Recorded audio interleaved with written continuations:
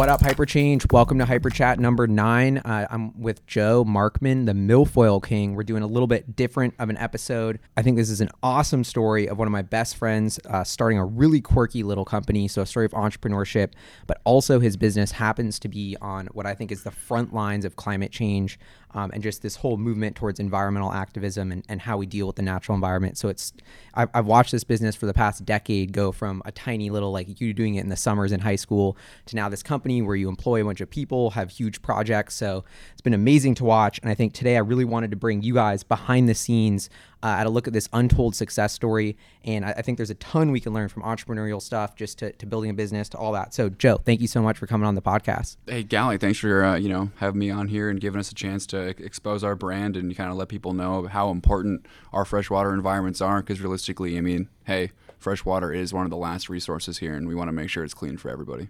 Definitely. And so your business, I think, has so much potential at a high level in just the way people manage their ecosystem, their yard, their environment. But it all starts out with one business that you're in, which is basically the milfoil business, right? Which is this funny word. I think it's like a type of invasive algae. And it's basically, so you guys have been an underwater landscaping business. So I'm curious, could you describe to us, like, what is milfoil and, like, how did you get started with this, such a quirky little industry? So besides the fact that I have to point out that milfoil is a real word, I promise. I will say the easiest way to describe it is, there's different kinds of seaweed in the ocean, right? There's kelp, other kinds like that, there's different things. But the blanket term for saltwater foliage is seaweed, or at least it as seaweed. Another way to think of milfoil is kind of the blanket term for freshwater aquatic foliage. But the big difference is milfoil is it's an individual plant, or rather a subspecies of plant, but then also it's kind of used to kind of cover things that take up your use and enjoyment of the water column. So any plants that grow in the water column that would inhibit your use and enjoyment, or would inhibit how the natural environment kind of interacts with itself, can be called milfoil. It's not an algae. It's a plant, and it's kind of one that grows out of control during the summer. And as Seattle historically has had it's generally gray and cloudy most of the time. Surprise. And as we get more and more sun, milfoil does grow more and more. And so it does become an ever-changing problem that kind of does match our global warming kind of trend we're seeing here. So it's kind of a fun business to be in, essentially. Yeah. And I think it's important to note, we're here in Seattle, Washington. This is where we grew up. This is where you started the business. So, and there's a ton of, like, Lake Washington's right around here. We have the Puget Sound. A ton of people have waterfront property. And so I guess the core problem was you had this invasive species. Like, when did it actually start becoming a problem and like get introduced to the Pacific Northwest? So start becoming a problem it's an interesting question, just because it depends who you are and depends what kind of problem you've had. Milfoil got introduced into the Seattle area in the 60s. Well, actually, it depends who you ask, but there's a couple different cases of getting introduced and a couple different things, and there's two different kind of funny folk stories that go along with it. One of them, it depends who you ask, but they'll say it got introduced after the World's Fair. So in I think it was 45 or whenever the World's Fair was in Seattle, they had the world's largest freshwater tank, where they had all these species from all over the world, all freshwater species living in this giant tank. And legend has it is after the World's Fair was over, whoever was curating it simply took it and dumped it in the lake. Just dumped all the contents into Lake Washington. So someone got lazy and didn't think about the consequences of the natural environment 100 years later? Yeah, no way. Surprise. Weird, right? Oh my God. Yeah. So that's like step one. And then the other urban folklore, and this one's less of folklore when it comes to lily pads, but there's a couple different kinds of lily pads that are also considered invasive. And the University of Washington in the 70s and 80s were doing a lot of real life experiments on lake bodies with different plants, seeing how they could grow and propagate in the natural environment. And let's just say, again, surprise, no one thought about it 40 years later. Wow, that's epic. Rogue genetic testing, but for underwater plants. Yeah, and I don't even know if it was rogue. just intentional. Just intentional. I mean, hey, they used to dump, the sewages used to all go into Lake Washington too. So, at some point, what one generation thinks is okay, the next definitely does not. So we've got this milfoil problem. And so how do you go from being a high school student to accepting jobs and actually getting into this business?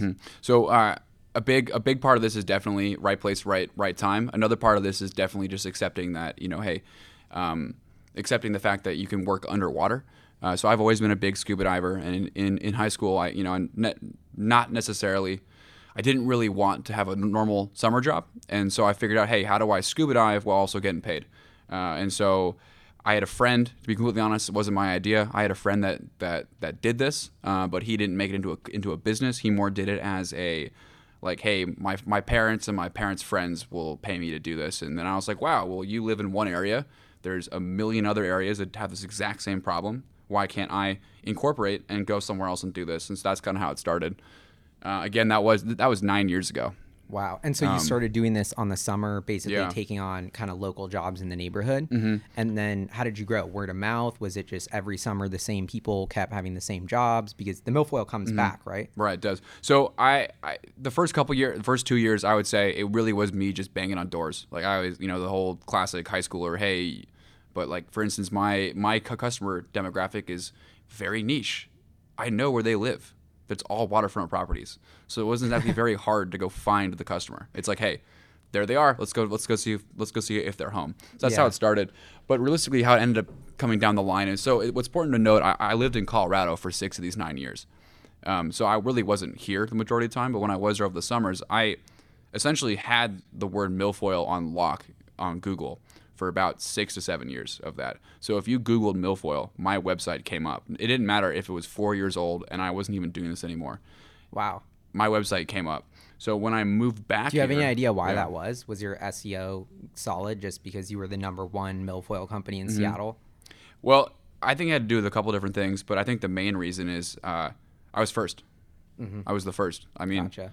First online. Early bird gets the worm to capture just those what happens. keywords, I would love to say I had some big strategic plan that was like, hey, this is how we're going to dominate the market. And, we do something like that now, but that's not how it happened first.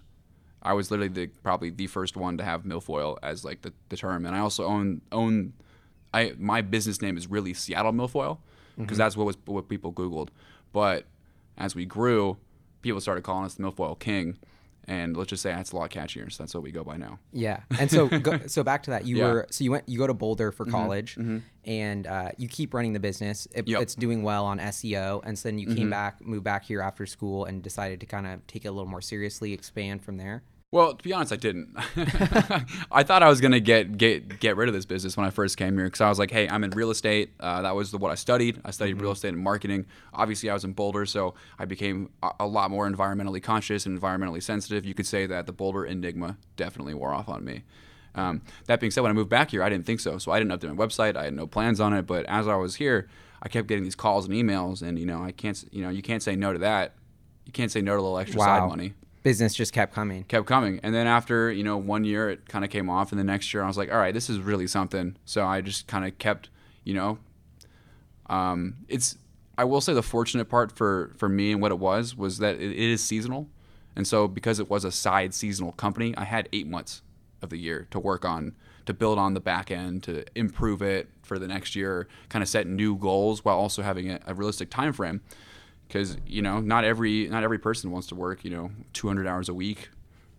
That doesn't always work like that. Yeah, it's not sustainable. And so that's the milfoil business is super seasonal, right? So it basically grows in the summer. So what are we talking, like May to September? Exactly. Is your sweet spot? Really, yeah. And even early May, sometimes I don't recommend. It depends what kind of the client it is and what they're looking for, because it's not for everyone. You have to be really careful with this business too, just because it is a natural plant. You're dealing with natural environments, so it's like I've heard some people, tell some of my clients, unrealistic expectations, and it's just difficult to compete against unrealistic expectation if someone hasn't dealt with milfoil before. Because here's the thing, it's gonna grow back. That's one guarantee. It's not a closed ecosystem. There are ways to stipend that growth, and as of this year, we now are the only company that I know of that offers completely biodegradable, all natural bottom barriers that most of the time don't need a permit. There's just not things out there. So really what we're able to do now is provide 4 to 5 year solutions, what used to be a 1 year Band-Aid. Wow. And so the milfoil, I think this is worth kind of diving into and breaking down. So these lakes never had milfoil before, right? Or so these lakes never really had milfoil before. They were just like a clear lake where you could swim. But now people are going out to their lakefront property or their waterfront property and seeing there's this huge. I've noticed this personally as a Seattleite, like in some of the public beaches, like you can't swim because there's this algae growing. Yeah. And so then they want to remove that, and then you're basically the company that goes in. You have a yeah. team. I was just on site with one of your projects. You have a team of like 6 people, or however many, that go down. They scuba dive underneath and are actually physically removing and harvesting that. And so you're saying that instead of that used to be an every year sort of once a summer process, I guess. Yeah. Now the bottom barriers have allowed you guys kind of a new technology, a new system to more sustainably manage that milfoil growth. Right. So it's an old actually Army Corps engineers technique. I do want to break down a couple things of what you said, just because it's not as simple as they didn't have it. Now they have it. It is that simple in some places. So the best example is American Lake. It's kind of south of Tacoma. It's actually one of the most beautiful lakes I've ever been in. It's crystal clear. The water is amazing. It feels clean. It's awesome. But they haven't had milfoil until about 3 or 4 years ago, and then it's hit them bad. So they did not have it, and then they have it. The other part of that is, yes, Lake Washington and the West Coast hasn't typically had milfoil if you look at it in like a 100 years span, but they have had it. It's traveled. Birds pick it up, carry it. It's on the bottom of boats.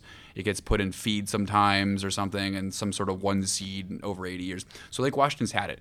I will say it has gotten worse, and the more you don't do anything about it, it does get worse. So like one of the things is, yes, milfoil does die in the winter, so you could be like, okay, out of sight, out of mind, right? Yeah. But if you do that year over year over year, guess what happens 40 years later? I don't know. You're the milfoil king. The plant grows and then it dies. So what happens to the dead plant? It decomposes, and then you ever been in a lake that has a mucky bottom where your foot sinks 1 to 2 feet in and it's disgusting to step in? The milfoil. That's because over time those plants have grown, died, and then decomposed and become that bottom layer.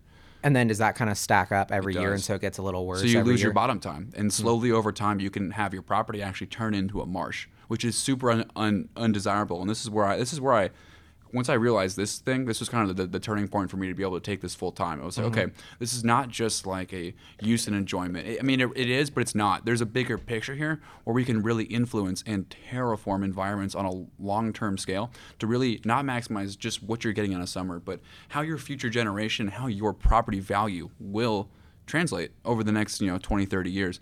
Yeah, right now it might not be worth more, but if you keep this up, it's going to be worth more than your neighbor who didn't do anything. Yeah. And I think that's a big unlock for me on the milfoil thing, is that it starts with just like, okay, we want to remove, whatever this thing is at the bottom, but it's really this much bigger issue of like managing your property sort of in tune with the natural environment. And that's why I was so excited to have you on the podcast, because I think it's such a tangible example of that. And I think it's going to get my kind of thesis of why I'm so excited about the business you're in. And like, I think the potential is huge for what you're building, is because my kind of personal thesis is, let's say we get a little bit warmer here in the Pacific Northwest, or climate change hits variability. Like, we have this super invasive species that's just going to keep spreading. B, we may have this tailwind of the natural environment, making it grow even faster, even crazier, more radically different, surprising things happening to your lake every year.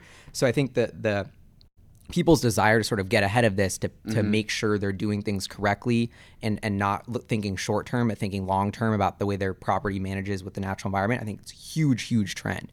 And you guys are scratching the surface on that. And so maybe you could describe a little bit about how you're expanding from just that milfoil, doing the bottom layer, and then what other services are you guys planning on sort of layering on top there? Yeah, so it's kind of a multi-stage effect, but essentially we really wanted to keep it simple. So we just did milfoil removal. That's just what our bread and butter was. It was like, hey, you have a plant, we know how to get rid of it, we can do that. That was simple. It was straightforward. After consulting with some experts and talking to people who know more than me, especially a couple people who have limnology degrees, which is the science of freshwater ecosystems, they kind of let us know what the other kind of interests are, because these are people who have been studying this and doing this for way longer than we have. But they never focus essentially on the physical removal or the implication of actually providing solutions. I mean, they're more of the grassroots, like, hey, here is the study of this lake, here's what's potentially happening, and then here, give you back the research to happen. So basically, after talking with them, we discovered that we were able to do these bottom barriers. So that was step 2. Step 3 really is coming into contact with, hey, we got our first couple private lake contracts. Granted, we'd had a couple last year, but after talking with experts, we didn't do the best job we could have. I realized that there was more solutions that we could have offered. And so, for instance, this year we had a couple where we're now reintroducing species of fish, different kinds of carp or different types of other fish, and actually reintroducing native plants to the environment. So we went in, removed the milfoil. This has never been done. We literally filled this one lake. It was about 13 acres, and we filled a 10-ton garbage truck. Literally a city garbage truck full of this stuff. And that was just in 6 days. So removed that, and then we're going back out and found these couple of native plants that we're reintroducing into the area.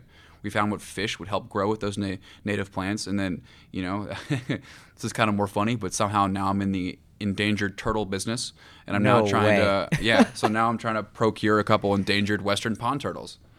Wow. And they're going to get a new habitat. So you're basically creating, sort of removing all these invasive things and trying to recreate the habitat that was there. Yeah. And who's the customer in this? Where is this a private, or you were saying the government is actually behind this? So this one's interesting. It's private.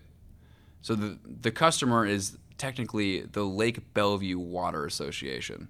So it's like it's basically it's a committee that formed to protect the lake and the stakeholders that are interested in having a healthy lake environment. So this use case is interesting, but it's not so niche that it's one of a kind. There are many of these out there, and I don't think that a lot of people on the boards of these committees know there are options like us to come in and do these ad hoc services. Like, who knows there's not really a company out there that's going to say, hey, we can get you an endangered pond turtle.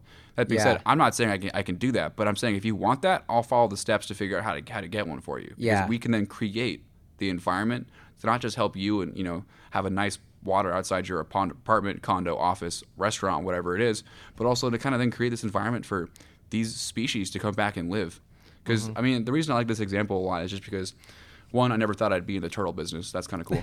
But two, like the Woodland Park Zoo in Seattle, so this is all in Seattle, they actually have a program of repopulating areas with these endangered turtles. And no way. Yeah, so that's it's just such kind a of cool interesting. Moonshot Monday partnership. Yeah. Seattle Milfoil with the Seattle Zoo.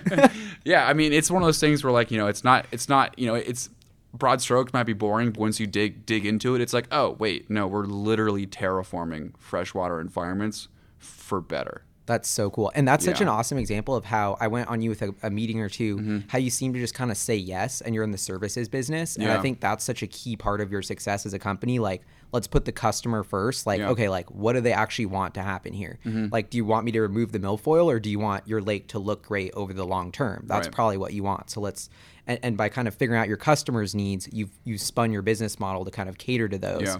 And so that has, I guess, been a big driver of this sort of terraforming business. And one of the funny things is, like, your business card says like a Markman Environment Company or something like that. So I'm curious if you could touch on a little more of that kind of vision of, like, where do you see that going? Because I think that's such an exciting, I don't even know what to call that business, the like re-terraforming thing, like permaculture, that kind of stuff. But well, so the way I really see it and the way we kind of stage those business cards is because right now we're only really operating out of the Milfoil King. But what I realized when we went the route this year is, for this year we have a team of 13 divers growing every day, or growing literally every week. Wow. We host a monthly info session at the local dive technical school, so I'll be there in a couple of days just to kind of get like the first look at all the new classes. But the whole, what I realized after, or what really we realized after kind of going through this new thing is, we only can hire certain commercially certified divers. So these guys have amazing skills. Like, they can weld underwater, they can perform inspections, they can do things like, drill pipelines off the shores of Alaska, but we have them removing milfoil. So it's kind of, it's right. So their skills are way underutilized. So the whole thing with the Markman Environments on the business card is that I see eventually, Markman Environments might not be the name of the overall, but ultimately what that symbolizes, at least to me, is that we're going to be a house of brands. So it's not just that we're a branded house, but it's going to be one company that has a ton of different brands, Milfoil King being one of the SKUs. Nice. Because that way we can then utilize, because at the end of the day, our company's goal is to make sure that everyone makes the most out of their freshwater environments, whether it be for recreational use or whether it be for overall environmental health. Our goal is to facilitate that need, and whatever that means, we'll take care of it. And right now it means milfoil, but in the future it will mean building docks. It will mean shorescaping. Wow. It will mean algae control and abatement, which is the thing we're getting into now, and it also will mean ship husbandry. Now, those things aren't as interesting as the milfoil, but I think what really is interesting is you have to take care of not only what your company goals are in the environment, but you also have to take care of your employees. And the employees need year-round work. So how do you make sure your employees are happy, satisfied, and want to work here? They're not. You don't get employee satisfaction out of a seasonal business. It's just not a thing. So seasonal employees are always kind of jaded because they know that the end is close. There is an end in sight, and they got to figure it out. And my goal is to keep a happy company with happy employees. And so you need to figure out what that is. And right now, that's kind of how we're branding it, and that's kind of how we see it.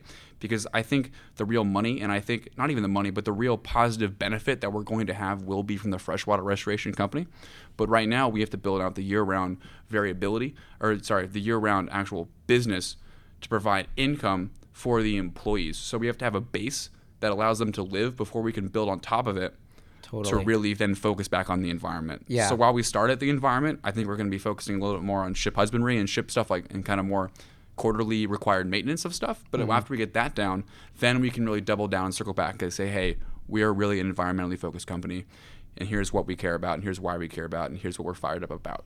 Totally. So and that's kind of the platform for you guys to build on top of. And I think that's a really interesting competitive strength because I don't know if we mentioned this, but you recently went full time on this, which I think is amazing. And so, but just to see your kind of strategy in this very old entrenched industry where think divers aren't really valued for how much like the kind of expertise and insight they can provide. And so you putting your employees first and sort of thinking about their needs seems to be like a sort of key insight and unlock. Yeah, so I'm actually glad you brought that up because I know we discussed this off, but the real thing is like after working with real divers from the real industry, it's incredible to me how not jaded, but how backwards the industry really, really is. I mean, it's almost the horror stories I've heard from these people are ridiculous.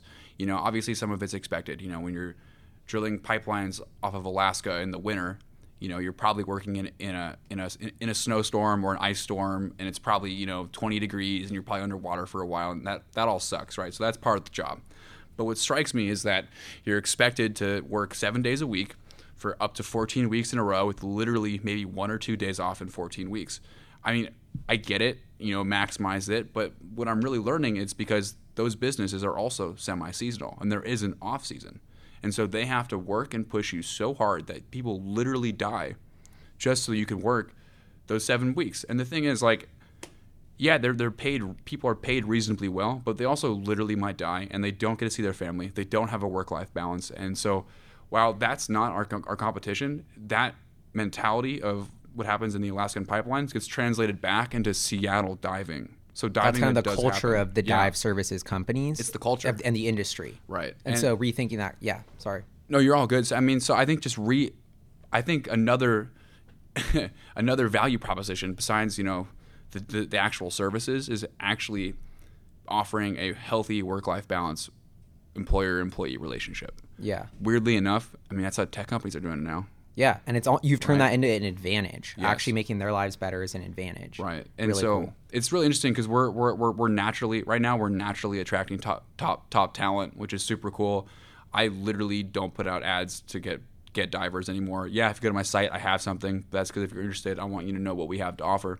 But there's no ZipRecruiter. I do go to the school, but besides that, people reach out to me to try to get on the team because they've heard such positive things about it.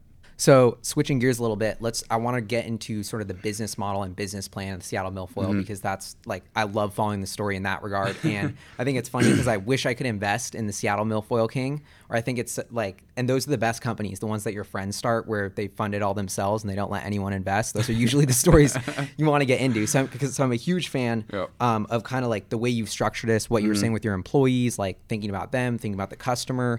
And one of the most interesting projects you were telling me about is sort of a new other vertical you're getting into besides just keeping the milfoil cleared and at bay for a while is also algae. This is sort of another vertical. And part of the reason I'm interested in this, because this is one of those, I would bucket this into like these unexpected landscape changes that are happening that people don't really know why, but is a huge new problem that's impacting the quality, like value of the lake, your enjoyment out of it. And now they don't know who to call, and there's not that many companies, so they're basically calling you to figure out how to deal with this. So I'm curious if you could expand a little bit on what you guys are doing in the algae business and what you're seeing there. Right. Yeah, it's interesting. So we discovered recently that a big new SKU, it's directly in line with our mission, is algae maintenance plans and algae treatment plans. So essentially, algae is excess amount of nutrients in a water column that has access to light. Generally, it's phosphorus and nitrogen. Yes, there are caveats to all of that, but generally, those are the three ingredients to create algae. The most common form of algae Scientists were really creative this day, but it's called blue-green algae, and it can be blue or Wow. green. Yeah, big, exciting stuff there. And essentially, what it really is it can blanket and cover an entire body of water and just kind of create this nasty, murky, shimmery kind of glossy covering over it. And it's not nasty to look at. It's not toxic. But it's nasty to look at. And quite honestly, if you don't know anything about algae, like I'm sure all of you do, are experts in it. But it's not something you want to have. And so what we've really discovered is that there are a bunch of, since kind of capitalizing off of a trend of an industry I used to work for, but I used to work in the apartment industry, and apartments are popping up everywhere. They're everything, and that's just a growing section of the economy. More and more of these things have private lakes, private ponds, and detention systems that they want to look nice. And the thing is that, especially when it's a detention system, the definition of that is essentially all wastewater and runoff water go into one pond. So it scoops up everything off the lawns, Wow. roads, and sidewalks.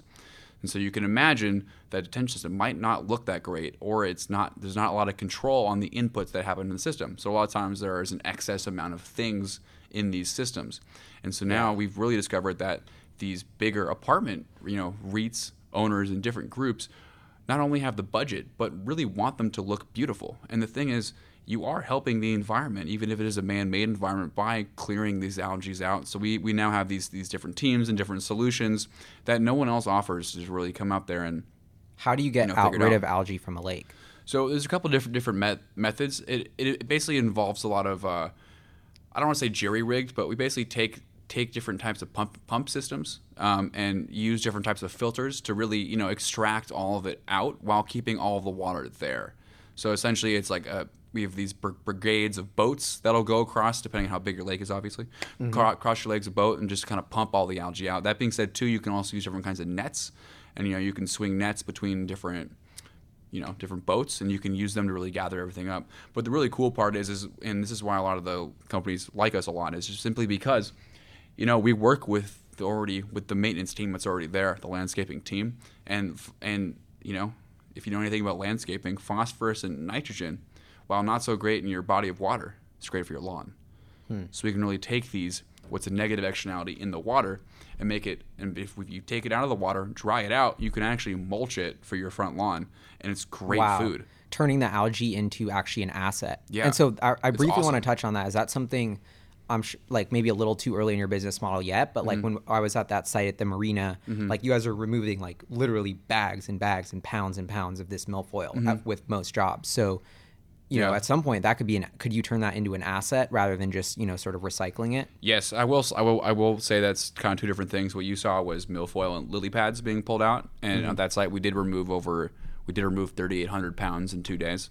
Wow. So just kind of give you the scale. One day was 2,000 pounds. From a one day was boat 18. marina. That was pretty cool. Like you Yeah. you go in the boat marina and you literally see the part that Yeah. was undone. I could see just piles and piles of milfoil, and the part and it looks like you could. It's a Yeah. it's a night and day difference. Night It's and one day of those difference, things yeah. you're just like, wow, I can't believe they've never done this before. Yeah, it looks so overrun. Yeah. Well, what's really interesting with that one too, not to dig too deep into that one, but what happens is they're built on the inlet of a lake, and there's a natural stream that inputs into the lake there. And if you know anything about stream morphology, there's something called a delta, and a delta is where the water runoff hits. And so over time, this marina is losing bottom because of the sediment being brushed in from the stream. They also have never dealt with their plants, so they have the organic material growing and decaying every year, like we talked about earlier. And a combination of that, you literally are losing feet to your marina. So not only is the apartment complex losing rentable income based upon the mortgages they're allowed to use, but the people who are using the marina are low-key pissed off that there's milfoil in their slip. So it's like, by using our services, that we are literally allowing them to keep spaces open, because some of them are only at 4 to 5 feet deep, and if the bottom rises up at all, some of those spots, they will ground those boats, and then they'll have to deal with the owner. Wow. And so by using us, not only does the boat user get a nicer marina, but the marina itself is more attractive to potential users, and you get to keep that income flow up. And so I wonder if on one hand, this is a huge opportunity. The bigger the problem, the bigger the opportunity is one of my favorite phrases in business. So I feel like it's a huge opportunity that this problem is getting worse for you. Like there's a huge business waiting to be built to solve this problem. But do you ever get the sense that it's almost unmanageable? Like, you know what I mean? Like how do you hire, tens and tens of divers to go on removing, like, are you just running uphill, or how do you think about like the Pacific Northwest as a whole in being able to manage these, is it a reality that you can put the turtle there and actually set up at least pockets of real sort of back to natural ecosystem? Yes. But, I mean, the short answer is yes, but I think the real crux of the equation is, hey, how do you maintain quality? How do you maintain actual quality of work while expanding? Because it's one thing to say yes to everything and then not deliver. It's another thing to say yes to everything, hire a team, and then not have a trained team. Yeah, so like you want to do every project right and make sure it lasts, kind of. Because I'm sure there's a lot of, in your industry, like short term, it can look really good short term, but maybe we put in a chemical or... Yes, so there's a lot. So hopefully anyone out there listening, if you live on the waterfront and your homeowners association sprayed a herbicide, that's a very short-term thought and very short-term thinking. There's a reason the herbicide changes every 2 years. It's not because the plants grow immune. It's because we discovered a negative externality that it affected the environment in a negative way. Like, oh, whoops, all those fish died. Whoops. Let's switch to the next one. Right. Wait to see what that kills. Right. So they should hire you instead. Exactly. All right, plug over. Right. So, besides that being a real and, a very real and valuable plug, the thing is it's true. And, the thing is, they might be 1/4 the cost, and I'm not trying to justify why we're more expensive, but the reason is just that, we're really thinking long-term and we really have those long-term solutions. But to kind of answer Gally's question is, so the crux of how do you provide a real valuable solution while expanding, it's training.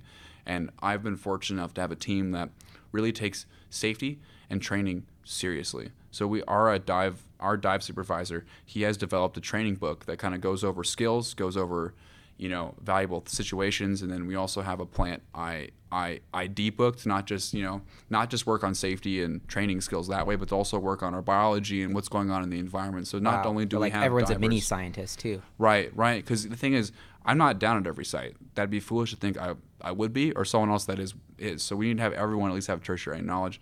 So part of it is back to the thing I talked about earlier, but it's about employee retention.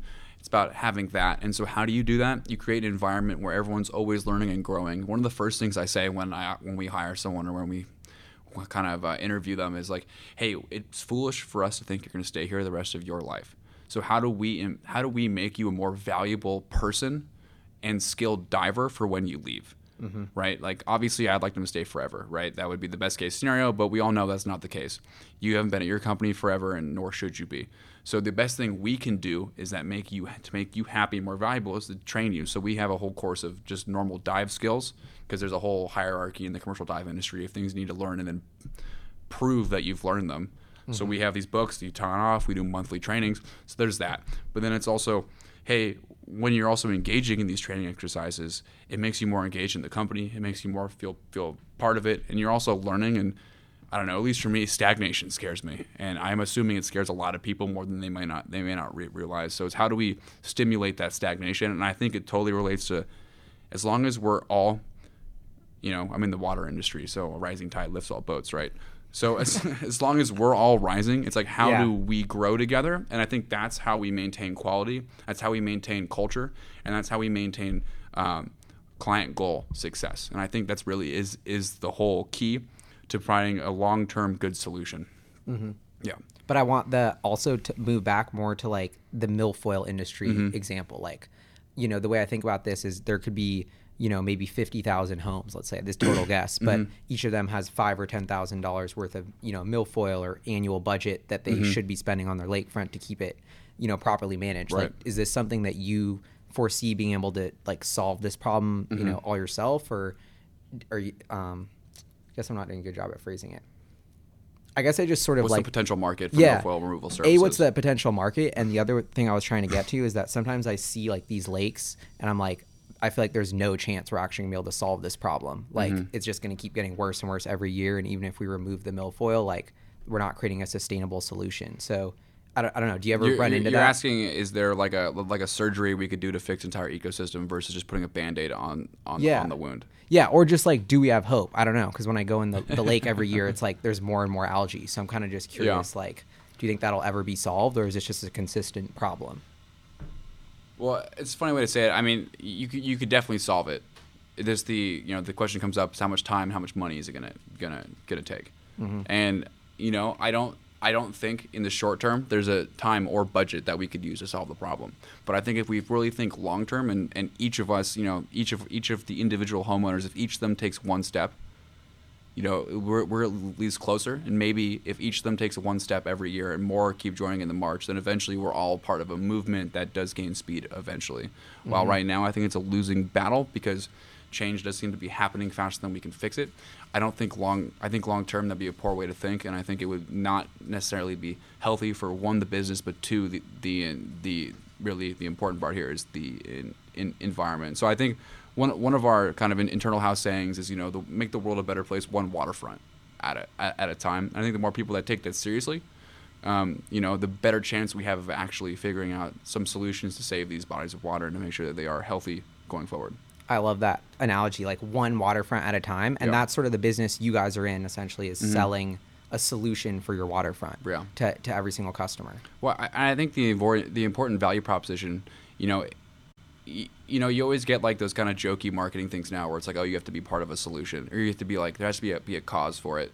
And I think the one good thing with what we do is there's two things. There's a literal value. You can now use your waterfront. So the $2 million home you'd pay, you can spend less than 0.01% of the overall house value to really use and enjoy the waterfront, which is why you bought that house to begin with. So for less than 1% of the value, you are getting back what you bought. Like, that's your asset. You don't have it. So there's that real tangible value. But then also you can also relate to the fact that, hey, you are helping the overall ecosystem by doing your part of that. So there's really, it's kind of, you can be selfish without being selfish here.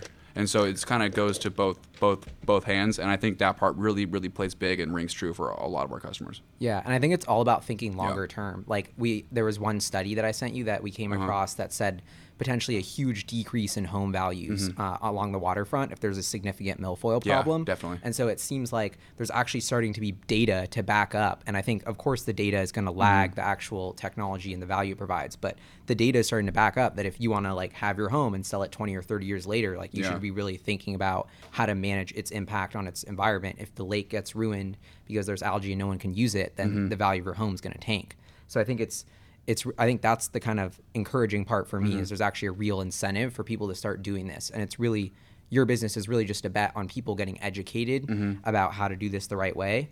And then I think you have the huge climate tailwind at your back. So that's so exciting.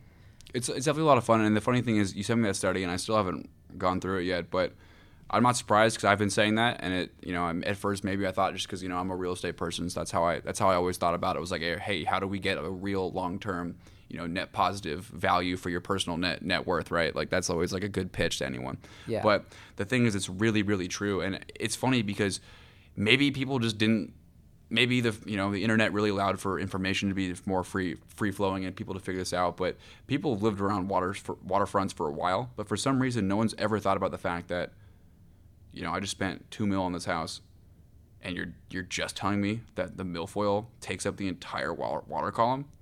Yeah. Like, are you serious? Like, you mean I can't swim this? Like, you mean I have to listen to my grandkids complain every year? I bought this beautiful home, and you're telling me they don't go in there because of the icky things? Like, I just don't understand how that's not part of the broker side of the broker knowledge. And so, like, one thing we've been doing is we've actually had one person reach out, but I've reached out to a couple of them, boutique residential brokerage firms to, kind of say, hey, like, you sell these waterfront houses. People don't know what's going into waterfront properties. Like, for instance, the economy is doing great. There's more rich people now than there have been. Granted, it's still the 1%, but, that's the ones who's buying it. So that's what we care about. And at the same time, it's like they don't know what it takes to run a waterfront house. So, another one of our sayings, stay in house, I tell people a lot is, hey, we're your one-stop waterfront shop. Anything you need to know about your waterfront, let us know. Because the thing is, if you don't take care of it, you can turn into a marsh. So you could have just bought a marsh if you don't take care of it. And do you want a marsh? And everything's related, Yeah. It's like not just the milfoil. It's the whole kind of ecosystem. Yeah. Which is pretty crazy. I mean, and so I think down the road, as more people kind of learn about this, it's still going to be a niche problem. Like, let's not pretend it's not going to be. I mean, again, I don't really have our demographic is kind of interesting because it's not necessarily, we don't really need brand awareness for everyone. We just need people who have these properties, or people who aren't part of HOAs, or people who own these apartment buildings, to kind of know that there are these services out there.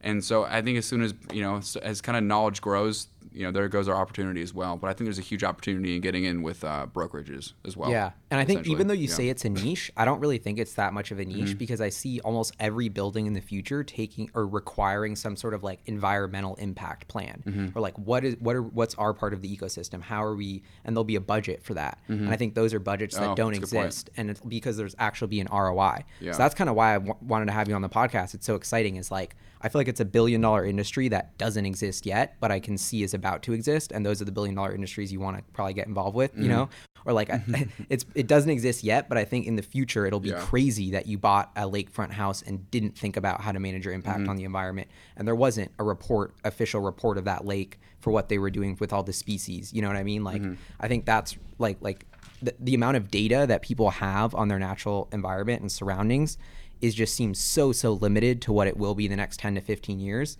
And then I think that creates so much business opportunity for the milfoil company and expanding into all these services.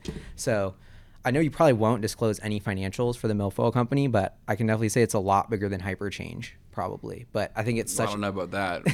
We didn't make it on the Tesla earnings call, but No, yeah. I mean we're my question was kind of like, what, you're a smart guy. You left your job in real estate, doing really well there. You've been growing this for 10 years. Like, you seem to think that this can get a lot bigger, and it's exciting, and it's worth your time, and there's a big opportunity there. So I'm curious, just as sort of like an entrepreneur, like, what do you see there? Why is it worth your time?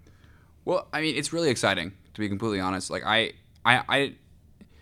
to be slightly too transparent, maybe, I never really saw myself like, I always saw myself as doing something entrepreneurial, but I never saw it being green focused specifically. Yeah, I've always loved the environment. You have to as a scuba diver. I always love going on hikes, scuba diving, seeing things out there. But I never thought I would do this. And as soon as I started I was working for a company where one of our clients, I'm not going to name any names. They only get fined a couple $500 billion every other year by some government, and we were building spaces for them. And just to see like this amount of opulence being treated so poorly by the end stakeholder, like, it just pissed me off. Like, we were building the coolest spaces, and like the users just like didn't care. There's no appreciation for what went into them. We would hire these amazing architects, and not to complain about it, but like, they would do really cool shit. And so, and then here, for instance, what we get to do is we get to go to these beautiful properties. And so it's still at least a little bit of tangible real estate for me. But at the same time, we get to go to these beautiful properties, be outside, and we get to literally terraform environments for better. It's really exciting. It's a lot of fun. And also, I get to be a turtle broker. So what other cool. industry gets to broker Western pond turtles? It's so cool. Like, it's just like, it's always changing. It's always different. And it's also a lot of fun to say yes to things and, like, quite honestly, not have any idea how to do it, and then being able to figure out how to do it. Right. So it's a lot of fun. It's a lot of fun. And it's such a funny business, because it's like the amount of people who are just going to want to call you up and be like, hey, this is happening to my stuff. I don't know where to go. Like, I feel like it's the sweet spot of like a tidal wave of just sort of like incoming stuff. And like you said, you're literally giving them this amazing solution. So yeah, it's a lot of fun. And I say the other unexpected part I didn't really realize was it's really cool to provide, like, so we do pay above average for what would be a considered applicable dive job. We do pay more, and so we do have a higher employee satisfaction. And I have to say, providing living wages for people is a great feeling. And I just love the fact that we're able to kind of work together as a team, not only help the environment, but kind of help each other. It's kind of like a little community, and it's a lot of fun. So it's really so cool to awesome. be a part of. And on the flip side of that, the thing I wanted to really end with was the robot idea. And this is like a moonshot that we've discussed of like creating a robot to like help these projects and expand it, something that like your divers could like deploy. Essentially a little guy that crawls along the bottom and collects the milfoil for you. Like, is that, I just think that's such a funny, like, kind of way that this really manual labor business, you think about tech, robotics, automation down the line, I feel like it's less replacing humans, but more augmenting what your team can do, and you being able to take on much bigger projects, being able to clear lakes for a much cheaper cost and a much quicker time, much more efficiently, will make it much easier to tackle these problems. So like, what do you think about the underwater milfoil robot? Is that something we're going to see in next year, 2025, 2030? Let's just put a 2023 on it, 2023 on it? 2023. Okay. Elon deadline? Elon time? Yeah, let's be realistic, though. 2023, I think we can get it done. I mean, here's the thing. I was actually looking into a underwater drone earlier this week. Wow. Yeah, I mean, the thing's got a 4K camera. It can dive at 200 feet. It's got a little robotic arm that comes up and pick things out. But the reason why I thought it was really cool is because, obviously we're going to get into pylon inspections and boat inspections. You need 4K video for that. But the real cool thing is you could take the arm off and put like a sonar radar on there. So we can start doing environmental surveys of depths and surveying what's underneath there with higher tech equipment. Like literally using radar and sonar to try to do these things. And That's so I was so thinking, cool. like, what if we just put, a hacksaw at the end, a little hacksaw blade and, a spinning bit or a spinning blade. We'd go down and start cutting things with this robot. Wow. No, but I think the realistic robot opportunity is somehow building some sort of Roomba. Like, you already have your underwater lawn Roomba. mowing Roomba. Yep. And there's literally no reason why that couldn't exist for milfoil or invasive species. That being, if you've seen any of those videos with the robot in the Gallagher, you can help me on this one, but the agricultural robot where they do the row planting, and instead of sending weeders out to go de-weed the field, they have this robot that's like 6 feet tall and drives above it, and it Wow. using I haven't camera. seen that. Yeah, well, they individually pick out each weed. Wow. And the thing is that they run every day because they're powered by solar. So there's no cost that goes into it, and they get the plant when it's young, when it's just starting to bud.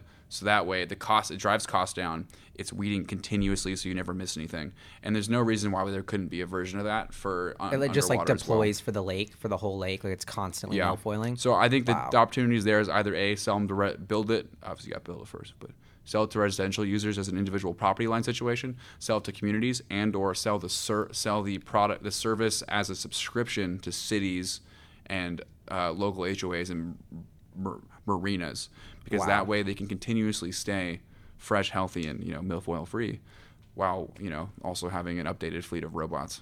So cool. Every company is like a tech company. That's so exciting. It has to be. I mean, it has to be. Dude, if I could invest in one milfoil company, it would totally be the Milfoil King. So. Oh, sounds great. Anyway, thank you so much for coming on, Joe. This was an awesome podcast. I learned so much. I hope you guys learned. There was a mini documentary we shot last summer, so I'll put a link in the description where we went out to a site, ton of awesome footage there. But love to catch up next summer, get an update for everyone, because I know you'll be on to much bigger, better things. But any last minute shout outs for the Hyperchangers? Yeah. Anywhere they can find you? Of course, well, milfoilking.com, obviously. But really, though, if you're part of a community that has any freshwater lake restorations, we are establishing traveling teams starting next week. So really, let us know, reach out, say you have a solution, say you have a problem, we have a solution. Freshwater, lakefront, all of it, we do it. Just let us know. So you guys are expanding beyond Seattle. Take note. We will be the east to west milfoil brand. That being said, we're going slowly, and it's on purpose. So reach out to us if you want us to come out to your city. Milfoil King. Thank you, Joe. Appreciate thank you, it. Peace.